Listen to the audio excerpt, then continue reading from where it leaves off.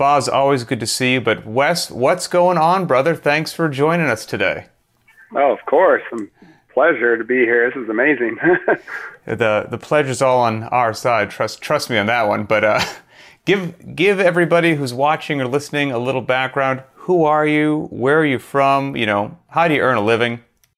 Oh, I still don't know the answer to that question, to be honest with you. Figuring that out. But my name is Wes Fyatt, originally from San Luis Obispo, California. Grew up there, and then we moved up to Gilroy, California, where we're at now in 2013. A lot of stuff happened in between there.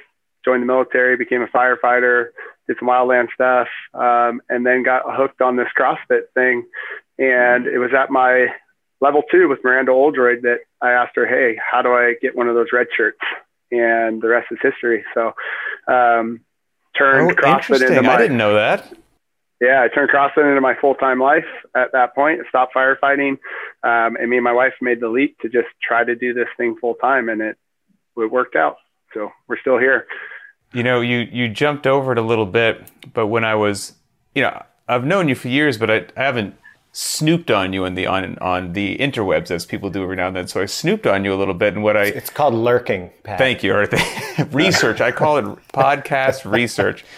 But I saw on your affiliate's website that your first CrossFit workout was the Filthy 50s. Who even brought that to your attention? And from what I understand, it didn't go well. Yeah, I didn't know how to do double unders. So it was just a classic, we were doing CrossFit and I wanted to find the hardest workout I could, right? So you're scrolling through all the workouts, and Filthy 50 looks like this on paper, so it must be good, right? Oh, yeah. Long, crazy, chipping through. And so I did that workout, got to double unders, couldn't do double unders. And so I decided I was going to do that workout every day until I got double unders. And I think I just... probably made my calves and the bottom of my feet way more sore than necessary and whipped myself 5,000 times. But I got double unders from that workout over the couple weeks that I did it every single day. There you go. Podcast over, everybody. If you want a new skill, just do it every day until you can't fail.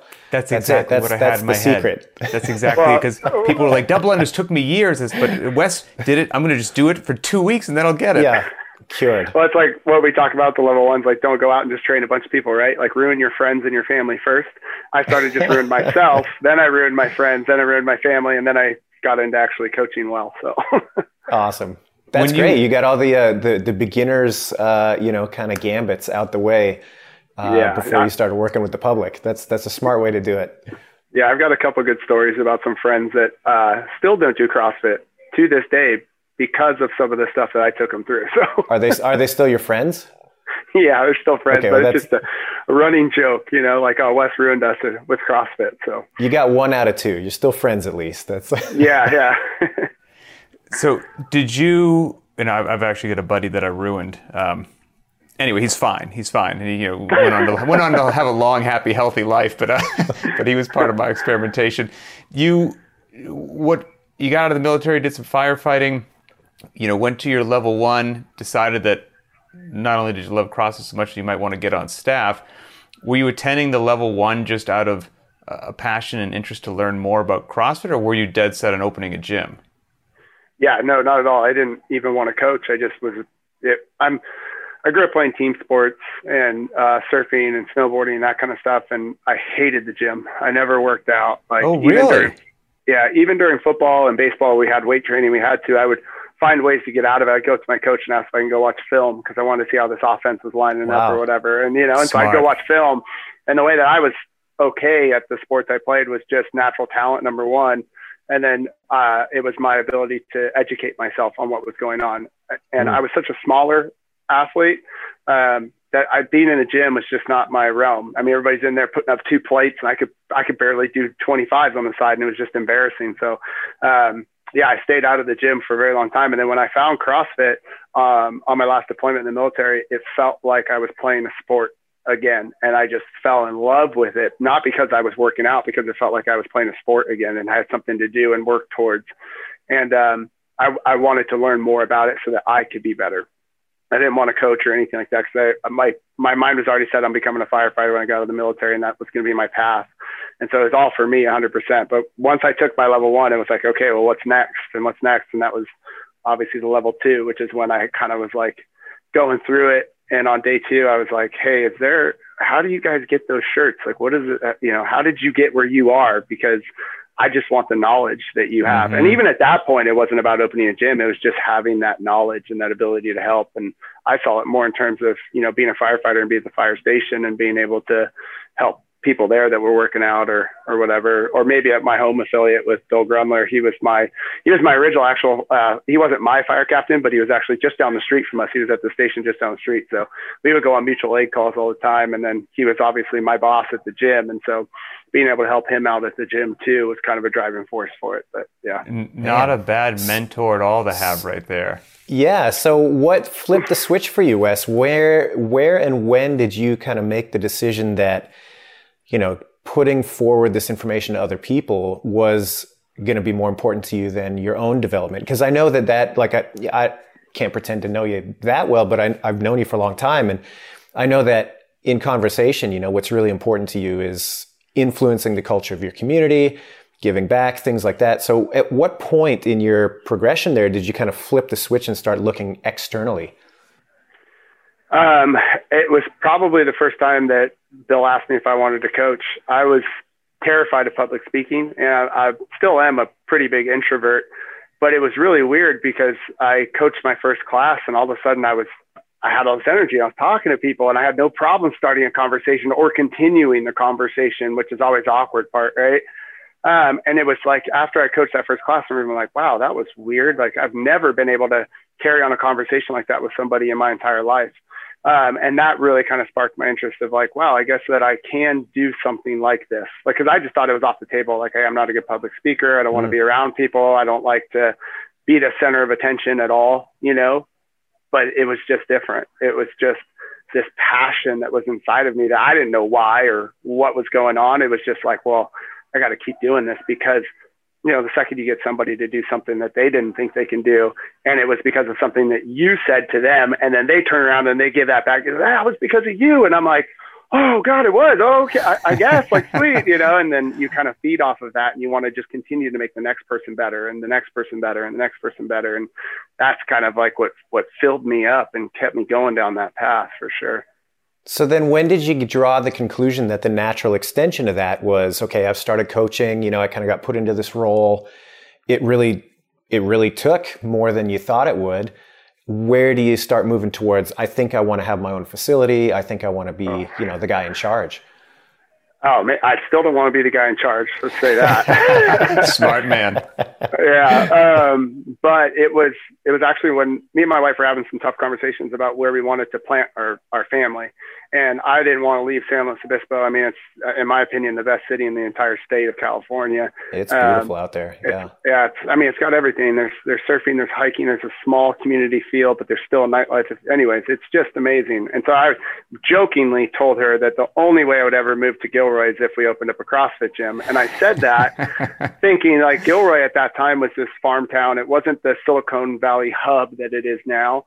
And I was like, nobody's going to do CrossFit in Gilroy, I'm going to stay here. I'm going to keep working at Bill's gym, keep being a firefighter, keep doing that. And that's going to be our life, and we came up here one weekend just to hang out with some friends, and we were, talking about it over some beers. And we mentioned, hey, Wes said he wouldn't come up here unless we opened up a CrossFit gym. And 6 months later, us and that other couple opened up the CrossFit gym. Yeah. So it was literally just, it was like Meg calling my bluff is what made it happen. That's great. Yeah. And when was that? That was 2013. 2013. Okay. And you've been in the same place ever since? We just moved locations actually, but 2 years ago we came into our second location, but same spot in Gilroy. Yeah. And so starting a gym obviously was a huge leap of faith. At that point in time, were you dual-hatted still with the firefighting on the side? And, what was the evolution of that?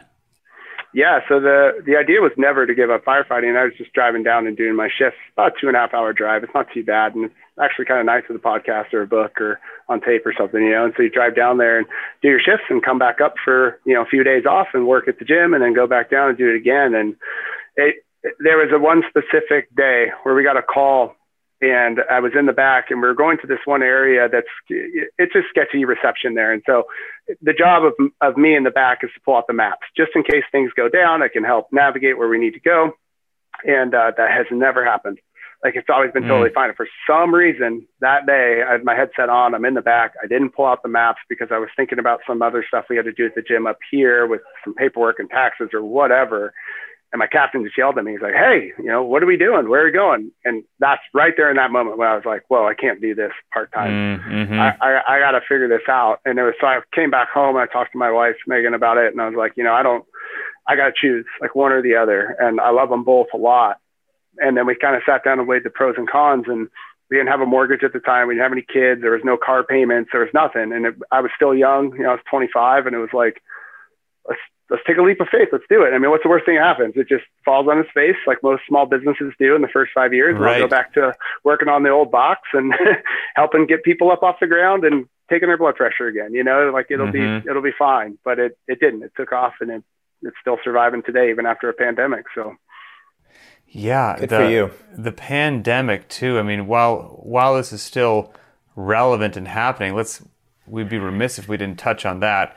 So, I'm up here in Washington State, and we're under some degree of continued lockdown that supposedly is going to end at the end of this month. They're saying like June 30th. There'll be some steps back to normalcy. I'm not quite sure what that means, but where you are right now in California, running a business where people want to come in and work out, what is COVID currently doing to affect your business? And then we can touch on, what you had to do to survive the last months or year plus. But what's the current situation in California? Well, currently we're open. We're allowed to work out indoors with social distancing protocols intact. Masks have to be worn while we're inside and working out. Temperatures have to be taken at the door.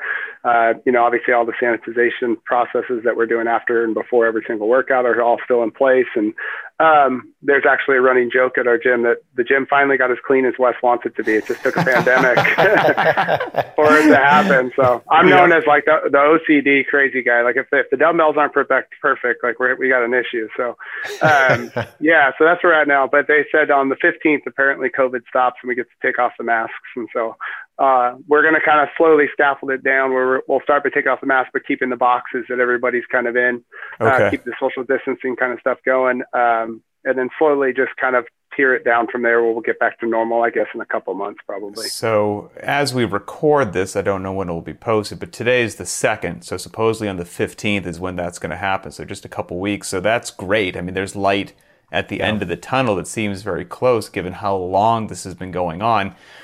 Give me a sense of the darkest times, the worst part of the close down, the roughest part of trying to survive, and then how did you figure out a way to still bring CrossFit to your members and pay the bills?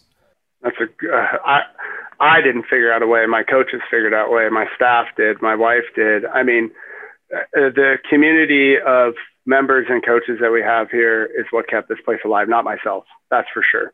I didn't even have to say anything. They were already working on Zoom classes, and this is what we got to do for at-home memberships. Let's rent out the equipment, or not rent out, just give out the equipment, and how's that going to look and everything. And I turned around, and there's spreadsheets that are made, and so-and-so's already got so-and-so's class. And it's just, I'm just blessed to have the people that I do on this staff for sure. So I'm not going to say that it wasn't, I didn't sit back and just go, okay, well, I'll take a few months off. It wasn't that at all. And in fact, I think all of us as coaches probably worked harder over the last year than we have in the last 8 years that we've been open, for sure. And part of that was just to make sure that the members who did stick with us, that there wasn't a moment in their day where they questioned if they should still be paying that bill. You know what I mean? I wanted them to be like, this is no brainer. We're getting more value now than we even were before. So this is great. So there was definitely some pretty tough times. I mean, I remember I called up Boz at one point during it, and I'm like, man, I don't know what to do right now. This is insane, and called up a couple of other guys I really look up to. And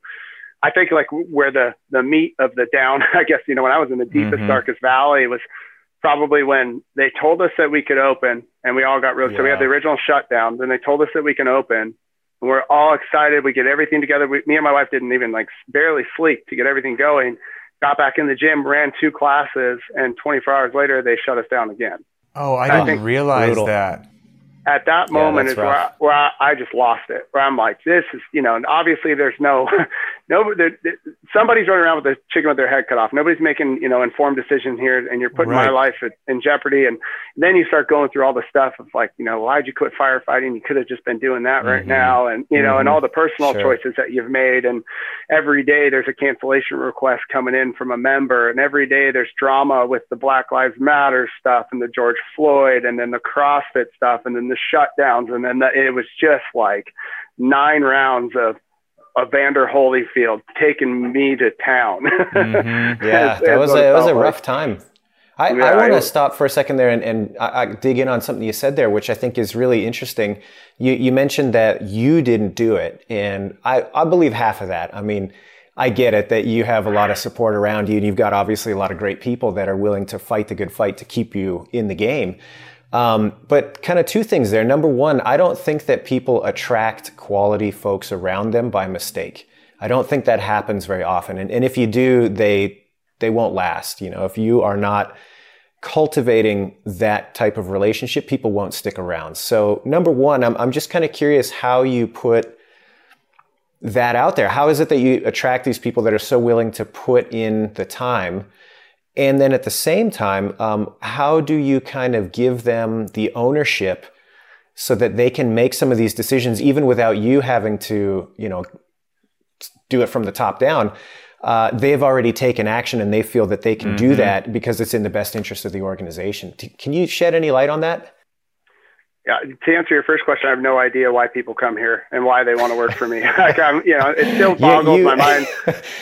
Wes, I'm telling you now, you like, all jokes aside, it's very obvious to me why that is. I mean, you're obviously passionate. You care about the outcome of everybody around you. You're deeply invested in the success of everybody that steps through the door, all of that stuff, members and staff, included. So that is no mistake. So let's just get that off the table right now. You can quit denying it. You're a great guy, and it's no question of why people choose to stick around. But is it something conscious that you do to, do you have allow a special people... screening process? Well, no. I mean, like I think this is something a lot of affiliates struggle with, is that they have employees and they fall either on kind of one end of the spectrum. They give them so much direct instruction on what they expect from that employee that the employee is kind of afraid to step outside of that and suggest new things and maybe even help the business in ways that were not really intended. And then you have the other end where they don't get enough direction and they feel like they don't have any guardrails and they're kind of freewheeling it, and then they don't know what their best step is professionally. So it seems like you've got a pretty good sweet spot there. Is that something you've actively cultivated? I would like to relate it back to my time in the military and being an enlisted military member, and so like being just one of the guys. And it was always just, who was the hardest worker when we were working, and that was the guy that you followed. And so I like that idea of like, I just lead by example as much as I possibly can. It's, as long as I'm doing the things I know I would want them to do, I hope that they're watching and they follow along and do that. But then also, in the onboarding process with any one of our coaches, they go through a pretty extensive internship that we have. And during that internship, I'm constantly striving to let them know that we are a team and that I'm not their leader. I am one of them, and that we all give each other feedback and we all work to keep this place going. And we all do everything we can to, if you got to cover a shift, like, you should be jumping at the ability to help somebody when they need it most so that they can help you in the future. And, I think it's just having that, like, what I say is not the end. It's not, sometimes I don't know what I'm talking about, or sometimes I don't know the answer. And one of my other coaches will probably know that. And so I take that back to even like the level 1 experience, like with you guys, where when you're a red shirt, yes, there is definitely a ladder of, who's in charge and who's the lowest on the totem pole. But we all just do what we need to do to get the job done. And if you see something that needs to get done, you just go do it. And that's part of the process of that internship, is constantly striving to if they don't have that mindset, give it to them, hopefully, and let them know that this is the way we operate here, or to really be looking for that within people. And if I see them walk by something and they look at it and they don't pick it up, I'll call them on it right then and there. Like, hey, why didn't you pick that thing up? And they're like, oh, I don't know. And then it's just a quick, like, we don't do that here. we pick that thing up, we put it back, we do what we're supposed to do, even if we're working or we're not. And so that weeds out people pretty easily that don't want to do that kind of stuff. And I think Pat's certain favorite behaviors. Phrase that it's not my job. Have the new guy do it. That's somebody else's job. No. I think certain behaviors are contagious, right? Be it good behavior or bad behavior is contagious. And if you are creating that environment, that's hopefully helps it in a contagious good way. But I also, getting back to what Boz said, I don't think that's enough, and I don't think it happens by accident. And this is probably a topic that is quite fascinating to gym owners all around the world. Who doesn't want an amazing staff? I mean, everything about your gym would be better with a more competent, capable, talented staff. So you mentioned that you do have an internship process or program. What does that look like? Did you create it? How long does it last? What's the internship all about if somebody was to want to become a trainer at your gym? Yeah, we call it 12-9-6 program, and it's something I came up with. And it just takes them slowly through every aspect of coaching the same way we would take somebody slowly through every aspect of the air squat. Like, we're not going to, show them all the points of performance and say, okay, go for it. We're going to talk about stance and setup, and then midline, and then hips back and down. Oh no, that wasn't right. So let's stay on this for a while until we can fix it. And we do the same thing with the internship program, where we have a very, again, I'm OCD and I like everything to kind of follow a plan. And so we have a plan for every single class that we do. And the structure of the class is always the same, but the warm-ups and the workouts are always different. And so the first thing we want to see that they can do is we have a dynamic warm-up we do every day where everybody just gets in a circle and they're all just kind of talking to each other, and we move our arms in circles and stuff. And they have to coach that first. And we're looking for very specific things. Like, did you take the time to learn the damn specific or dynamic warm-up? Like, can you do it? Can you stay on pace? Do you understand? It's a very simple thing. You know what I mean? It lasts 6 minutes. Did you go over? Did you go under? Were you able to keep the conversation going? And we're really just looking for presence and attitude and the buy-in from the coach at that point. And I can usually tell in that first dynamic warm-up if they're going to make it through the process or not. Oh, interesting. Okay. Because I'm sure you guys would agree that the intangible stuff is what we're always looking for, right? The ability for somebody to start a conversation with somebody, keep it going, have that amazing energy that people kind of gravitate towards. I mean, everything that you guys have, right? Like, I remember coming to San Francisco CrossFit. I don't remember if remember this, Boz, a long time ago, and your energy during one of those classes was just absolutely infectious. It was insane, and it was like, I want to drive up to San Francisco every single day just to have this guy coach me because of that energy. And that's really what you're looking for in that first few hours of them doing that dynamic. Everything else I can teach them. I can teach them how to see faults, how to correct them, the things to say, where to put your hand, but I can't teach you to care. I can't teach you to really, truly invest into people. And so that's the first part of it. They go the dynamic, and then we have a few hours of them doing the dynamic and then the whiteboard discussion. So are they able to follow instructions on how to say it? Is everybody getting the correct stimulus and understanding of what the workout should entail and how they should be going about it? Did they answer questions correctly? All those kinds of things. And then after that, they do the dynamic, the whiteboard, and then the general warm up. Before that, we teach them about lesson planning, and we teach them about how to create good general warm ups and those types of things. And so we want to see, what does their warm up look like? Did they nail it, for the stimulus we're after on the workout? Was it too much for the timeline? All that kind of stuff. How was their group management? They put people on lines, they go in a circle, all the stuff that we go over at the level 1 and level 2. And then after that, we have a sit down with them where we basically just go over those last few hours that they did of the dynamic, the whiteboard, and the general warm up. And we either say, hey, let's go back through a couple of these spots. I think there's some things that we need to work on. Or we say, hey, I don't think this is going to work out. Or we say, hey, it's time to move on to the next phase. And then the next phase is them going into the dynamic, the whiteboard talk, the general warm up, and the specific. But the whole time they have an assistant coach with them helping out and can step in if, you get the 30-yard stare and a little bit of training wheels on the system there. Exactly. And we can step in at any time.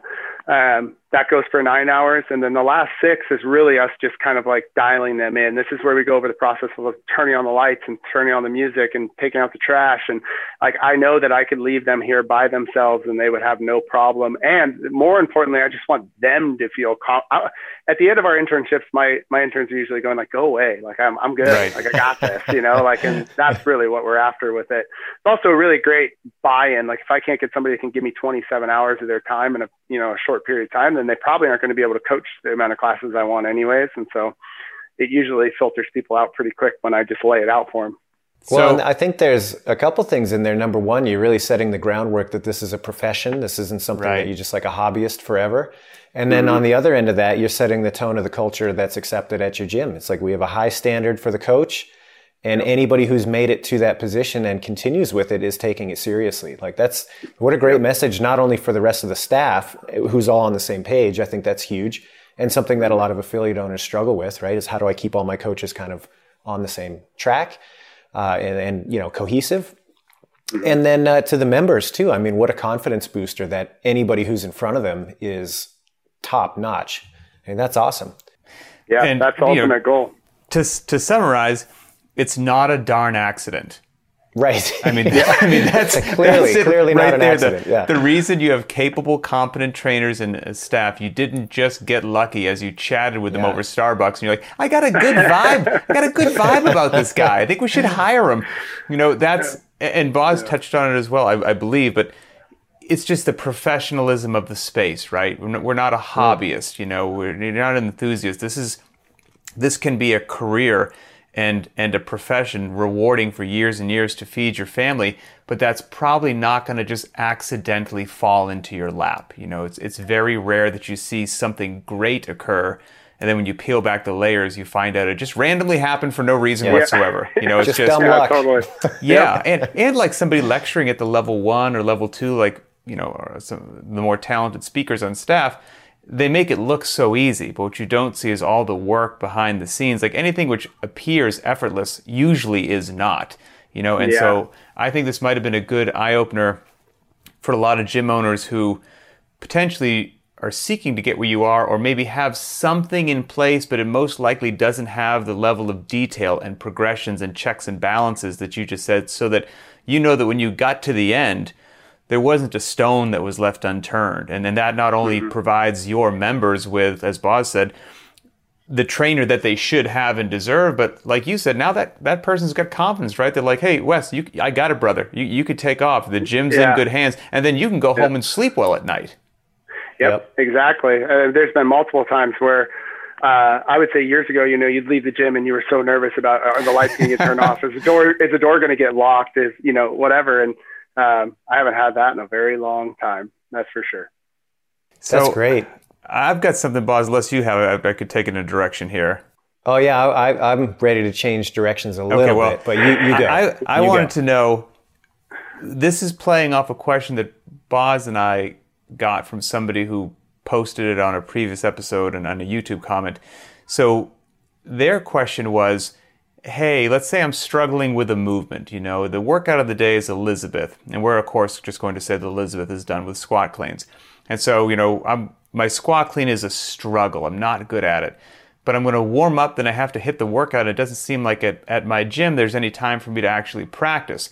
Now, you just by your own admission said that you're very structured. Everything has a timeline. It goes to dit. So when a particular member or something the monkey wrench throws out, comes out, how do you flex? How do you adjust as a trainer in this situation where, for example, there's a movement in the workout and you've identified out of the 15 people in the class, there's these 3 that, I didn't realize there would be a bit more attention needed here than I anticipated. How does that fit in and the class doesn't run over and everyone's needs still get met? Well, I mean, the first part is having a good lesson plan, right? And knowing who's going to be in your class and how to train them. But I think one of the big things that has helped us out a lot is that from the beginning, we've had a gap between our classes on purpose.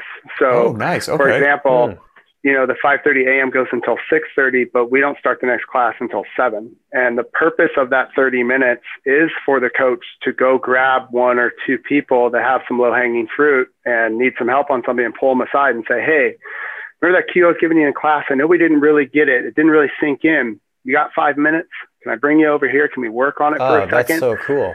And then you work on it. And ideally that person not only leaves with the understanding of what it is that you wanted them to do, but you also gave them some homework to do. And then we talk to our coaches about, even after that point, your job as coach now is to put that reminder in your phone next week to check in with that athlete and to see how it's going, if they need any more help. And so we've purposefully put in gaps between all of our classes to be able to do that exact thing.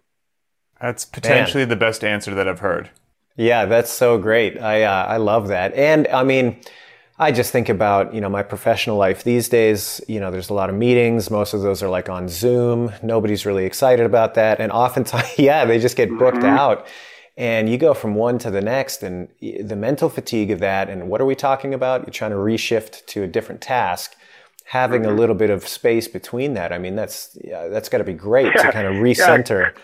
Coach, go get some water and have a bite of food for a second, Exactly. Yeah. Or recheck the lesson plan. Like, I think back when I was doing a lot of work with affiliates and coaching full time, there was many a time where I would finish a class and I'm like, man, that didn't go the way I wanted it to, but you wouldn't really have time to reflect on that because it's right into the next. So, if something goes off the rails, you've got a little bit of time to look it over again and get back on track for the next one. That's great. Yeah, you know this better than anyone, Boz. My timeline stuff is not very great. So having that buffer helps a little bit with that as well. Yeah, that's awesome.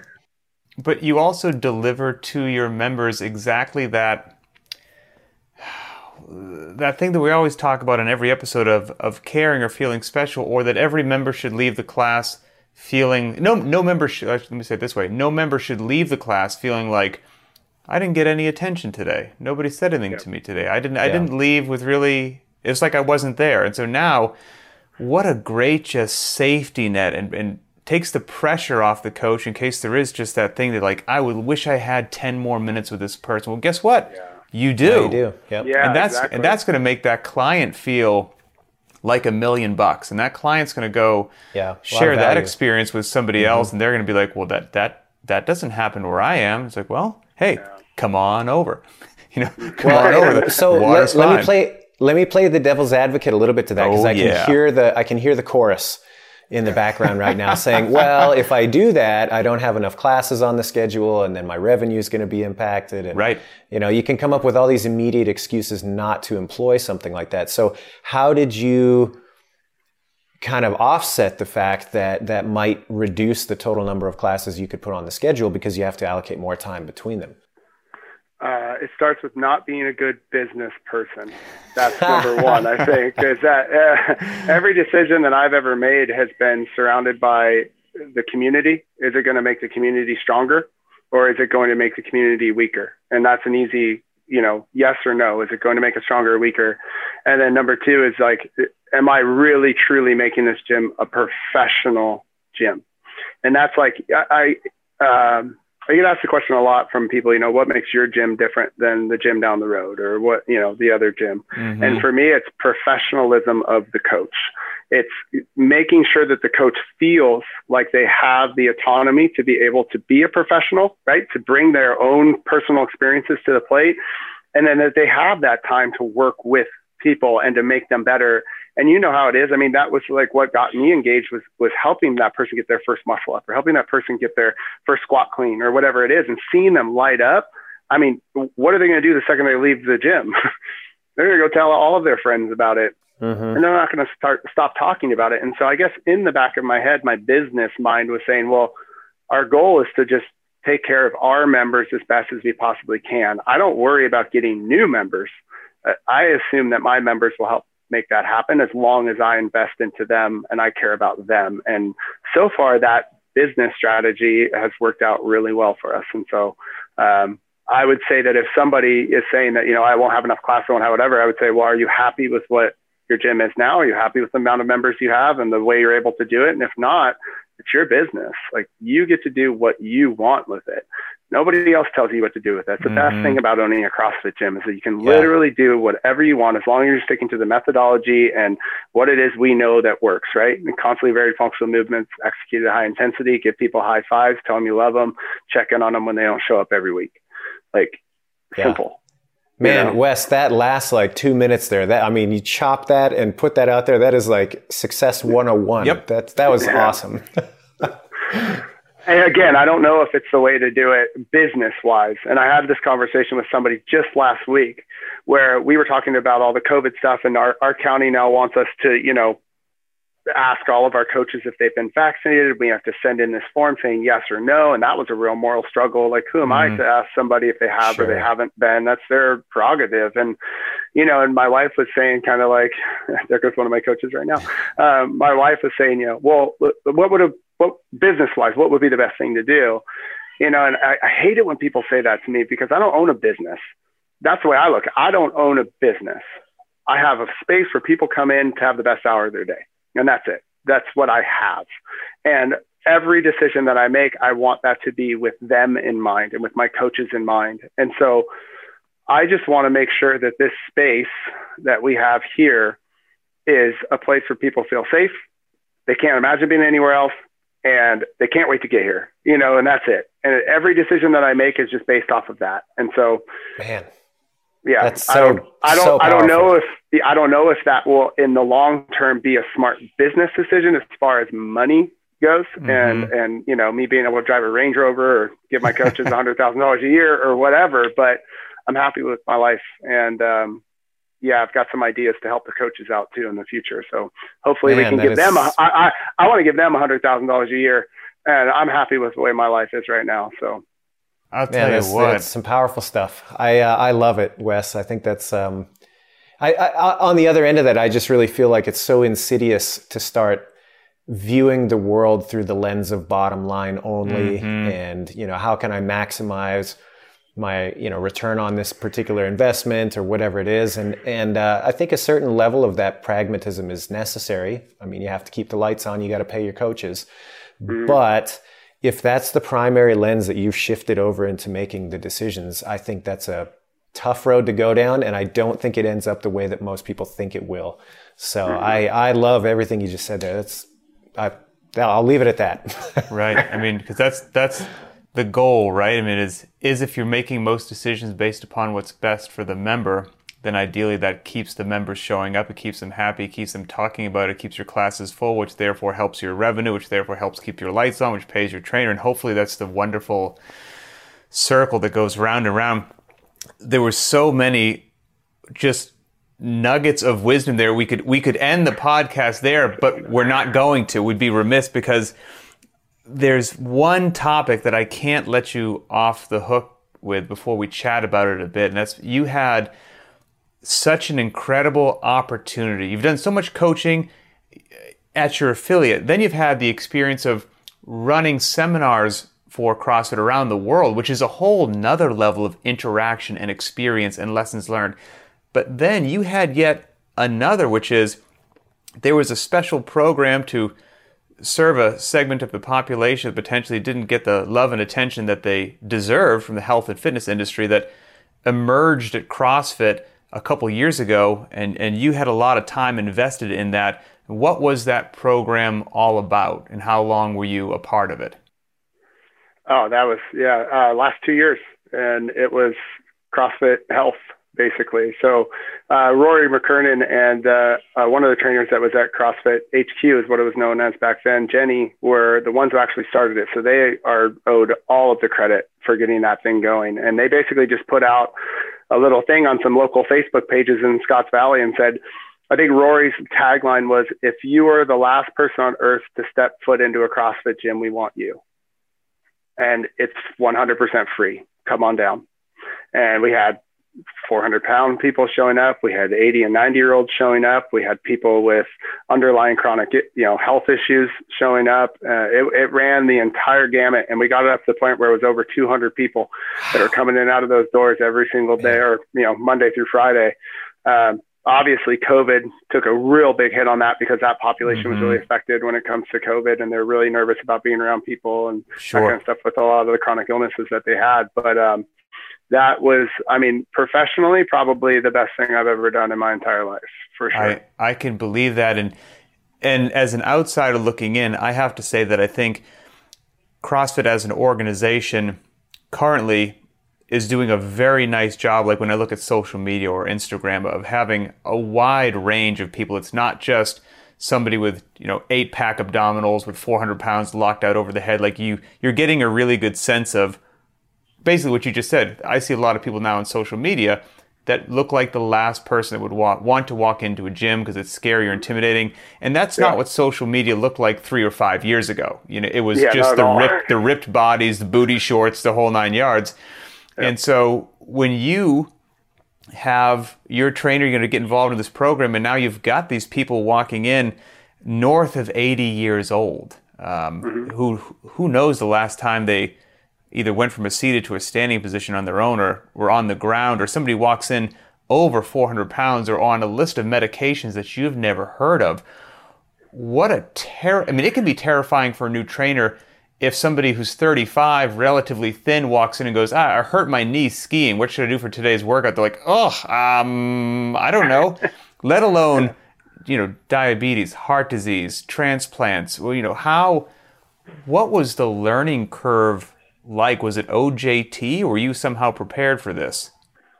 Well, luckily I had on-the-job training with being on the level 1 staff for such a long time, and, meeting thousands and thousands of people that all have different ranges of health issues or whatever it may be. So, the lunchtime workouts just before lunchtime at the level 1s, we're doing that. We're running around and, hey, you do this and you do that. And, oh yeah, your knee. Okay, let's do this instead. Let's do that. And so that was my on-the-job training leading up to that point. And I think that was one of the big reasons why Michelle Moots chose me to come in and be one of the trainers there, was because of that experience. So I owe everything for that to the level 1 staff, and really to Miranda for sticking up for me after my first internship and saying, no, keep them going. Give him a chance. Give this guy a chance. It was a disaster for sure. So for me, it wasn't, but we definitely did bring on a few other coaches that weren't part of the level 1 staff, and it was on the job training for them for sure. And you could see that kind of like wide-eyed, like, oh my God, what do I do with this person? And when you just take a step back for a second and take a breath and then think about what it is that they need to do. And just like, what Boz or any of you guys were able to do with like the kipping pull-up, we can break this down into its parts and just work on single parts of it. And there's always a way to modify it. The needs of our Olympic athletes and our grandparents vary by degree and not kind, right? And that is so true. It is insane how true that is, And so, it was easier for me for sure, because I was able to just see like, okay, well, what can you do? Let's do that. That sounds great, And then really it's just motivation for them. You're constantly like, I think I heard Ben Bergeron say it one time, that you want to deposit in people's emotional bank accounts. And that's what it is for that group of people. You're just constantly depositing into their emotional bank account. Like, wow, great job staying back on your heels. Even if they aren't, they're trying to, you know what I mean? Like, great job trying to push your knees out. Like, hey, good job showing up today. Like, great job, like whatever. And it's just constant positive feedback. And you're just trying to create this environment that, like, just like here at our gym, that, they just can't wait to get there because everybody's so positive and so loving and so caring that it's not about the workout. It's about the people that are there. Yeah. And that's what keeps them coming and coming and coming. Two things that really struck me about that program on a personal level. I didn't have a lot of contact with it other than when I was living in California and working at that office, I would pass through there. I was familiar with a lot of the regulars and obviously the coaching staff, but I didn't have a lot of touchstones with it on a day-to-day level. But there's kind of two things that really stuck out to me. The first was that it really highlighted to me that it is possible to learn new things and change at any stage of life. I think that's a lesson that is easy to forget and, sometimes is overlooked. So that was huge just for me. And then the second thing was you guys had a goals and accomplishments board that was up on the side there, and members could come in and write their goals or things that they could do that they couldn't do previously. And I remember one that stood out to me the most was, I'm sure you got dozens of these, but it was I think it was a couple, and they were considering, older couple, they were considering selling their house because they could no longer get to the second story. And that had been reversed. Now they could go up and down the stairs, no big deal. Turns out we don't have to move. And that just blew me away. That's, that is, I don't even know what to say about that. It's giving me chills right now just thinking about that. Like the power of influence that you have to be able to give somebody that back in their life. I mean, that that's enormous, you know? Yeah, John mentioned that every day when he would show up. Hey, I got up and down the stairs today again. It was awesome. Thank you. You know, and go to work out. And so, it's pretty amazing stuff. Like, we're running a health class here too. That kind of broke off when we stopped that program and tried to implement it into a few local gyms to see how would it fare within the regular affiliate community. Could we teach coaches how to do this? And could we get those people to show up knowing now, number one, they have to pay for it. And number two, they're going to be going to a gym where there's a lot of other classes going on and other types of people. So does that, I guess, environment bode well for those people to be in? And so far, it's been the 3 gyms that we've implemented it in. It's been thriving. It's been doing really well. So Hopefully we can keep it going. Would you have any advice to a trainer maybe hearing this for the first time, excited about helping this segment of population regain functionality and do all this literally life-changing endeavors, but they've never had any exposure to that segment of the population, and it doesn't seem like there's a good manual that they can just pick up and learn from a book as to what happens when, you know, the diabetic client rolls in, the 81-year-old client, etc. Any lessons learned from your time in the trenches there, or pearls of wisdom to people who might be interested in starting to cater to that segment of society? Yeah, for sure. Austin Begebing used to say in one of his lectures, it was really amazing. And it was kind of like a way to talk about intensity and how it should be dosed. And he's like, you got a can of tuna, you're gonna put some mayonnaise in that tuna. If you put too much mayonnaise in the tuna, you can't take it out, right? You're done. So you just put a little bit at a time and you mix it up. A little bit at a time, you mix it up until it's money and it's where you want it to be. And I would say that's the same thing with any brand new person that walks into your gym.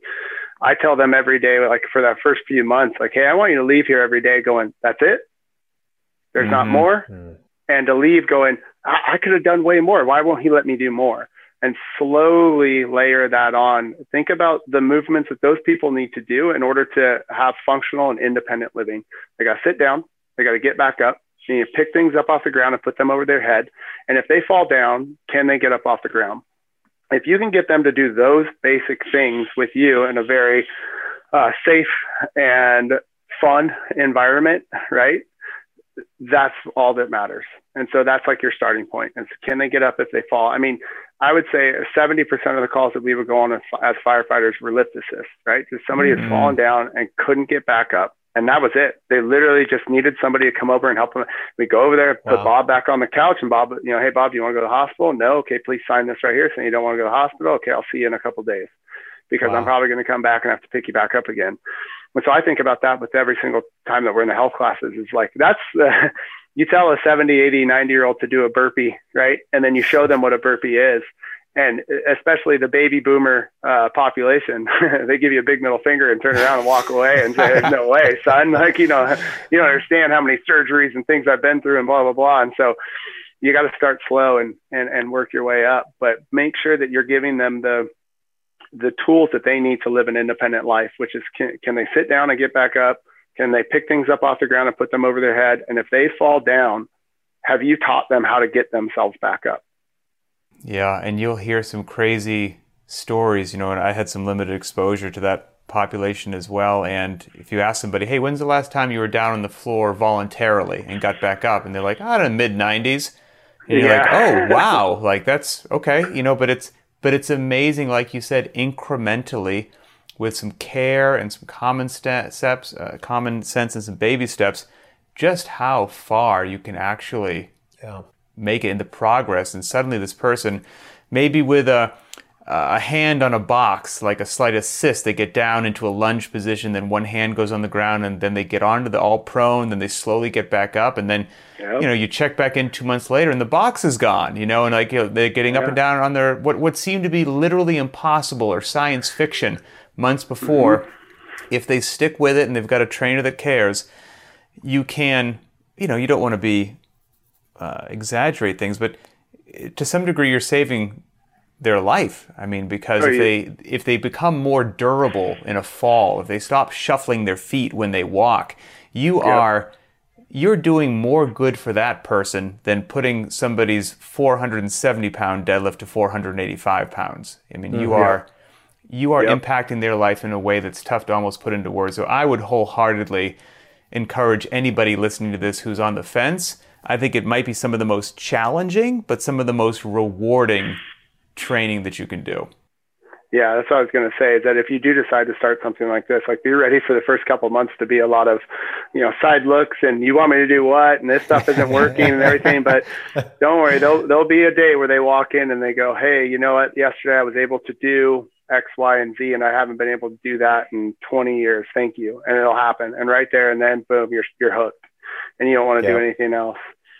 Well, Wes, if you would, why don't you let people know how can they get a hold of you? What's your gym's website? What are you on Instagram in case somebody has a question or, just whatever? Yeah. If anybody wants to talk about anything we talked about on this website or on this podcast, as far as, the coaches development stuff we do here, the health class, level 1 staff, any of that, please just email me, wes@coastrangecrossfit.com. Instagram is Wes20 or Wes Pyatt 2013, and we have also Coast Range CrossFit on Instagram too. So send me a message anywhere, and I'm available for you anytime. Thanks, man. We appreciate your time. You're the man, Wes. Thank you so much. It's my pleasure. You guys are legends, and so just being asked to do this was an honor. So thank you, guys.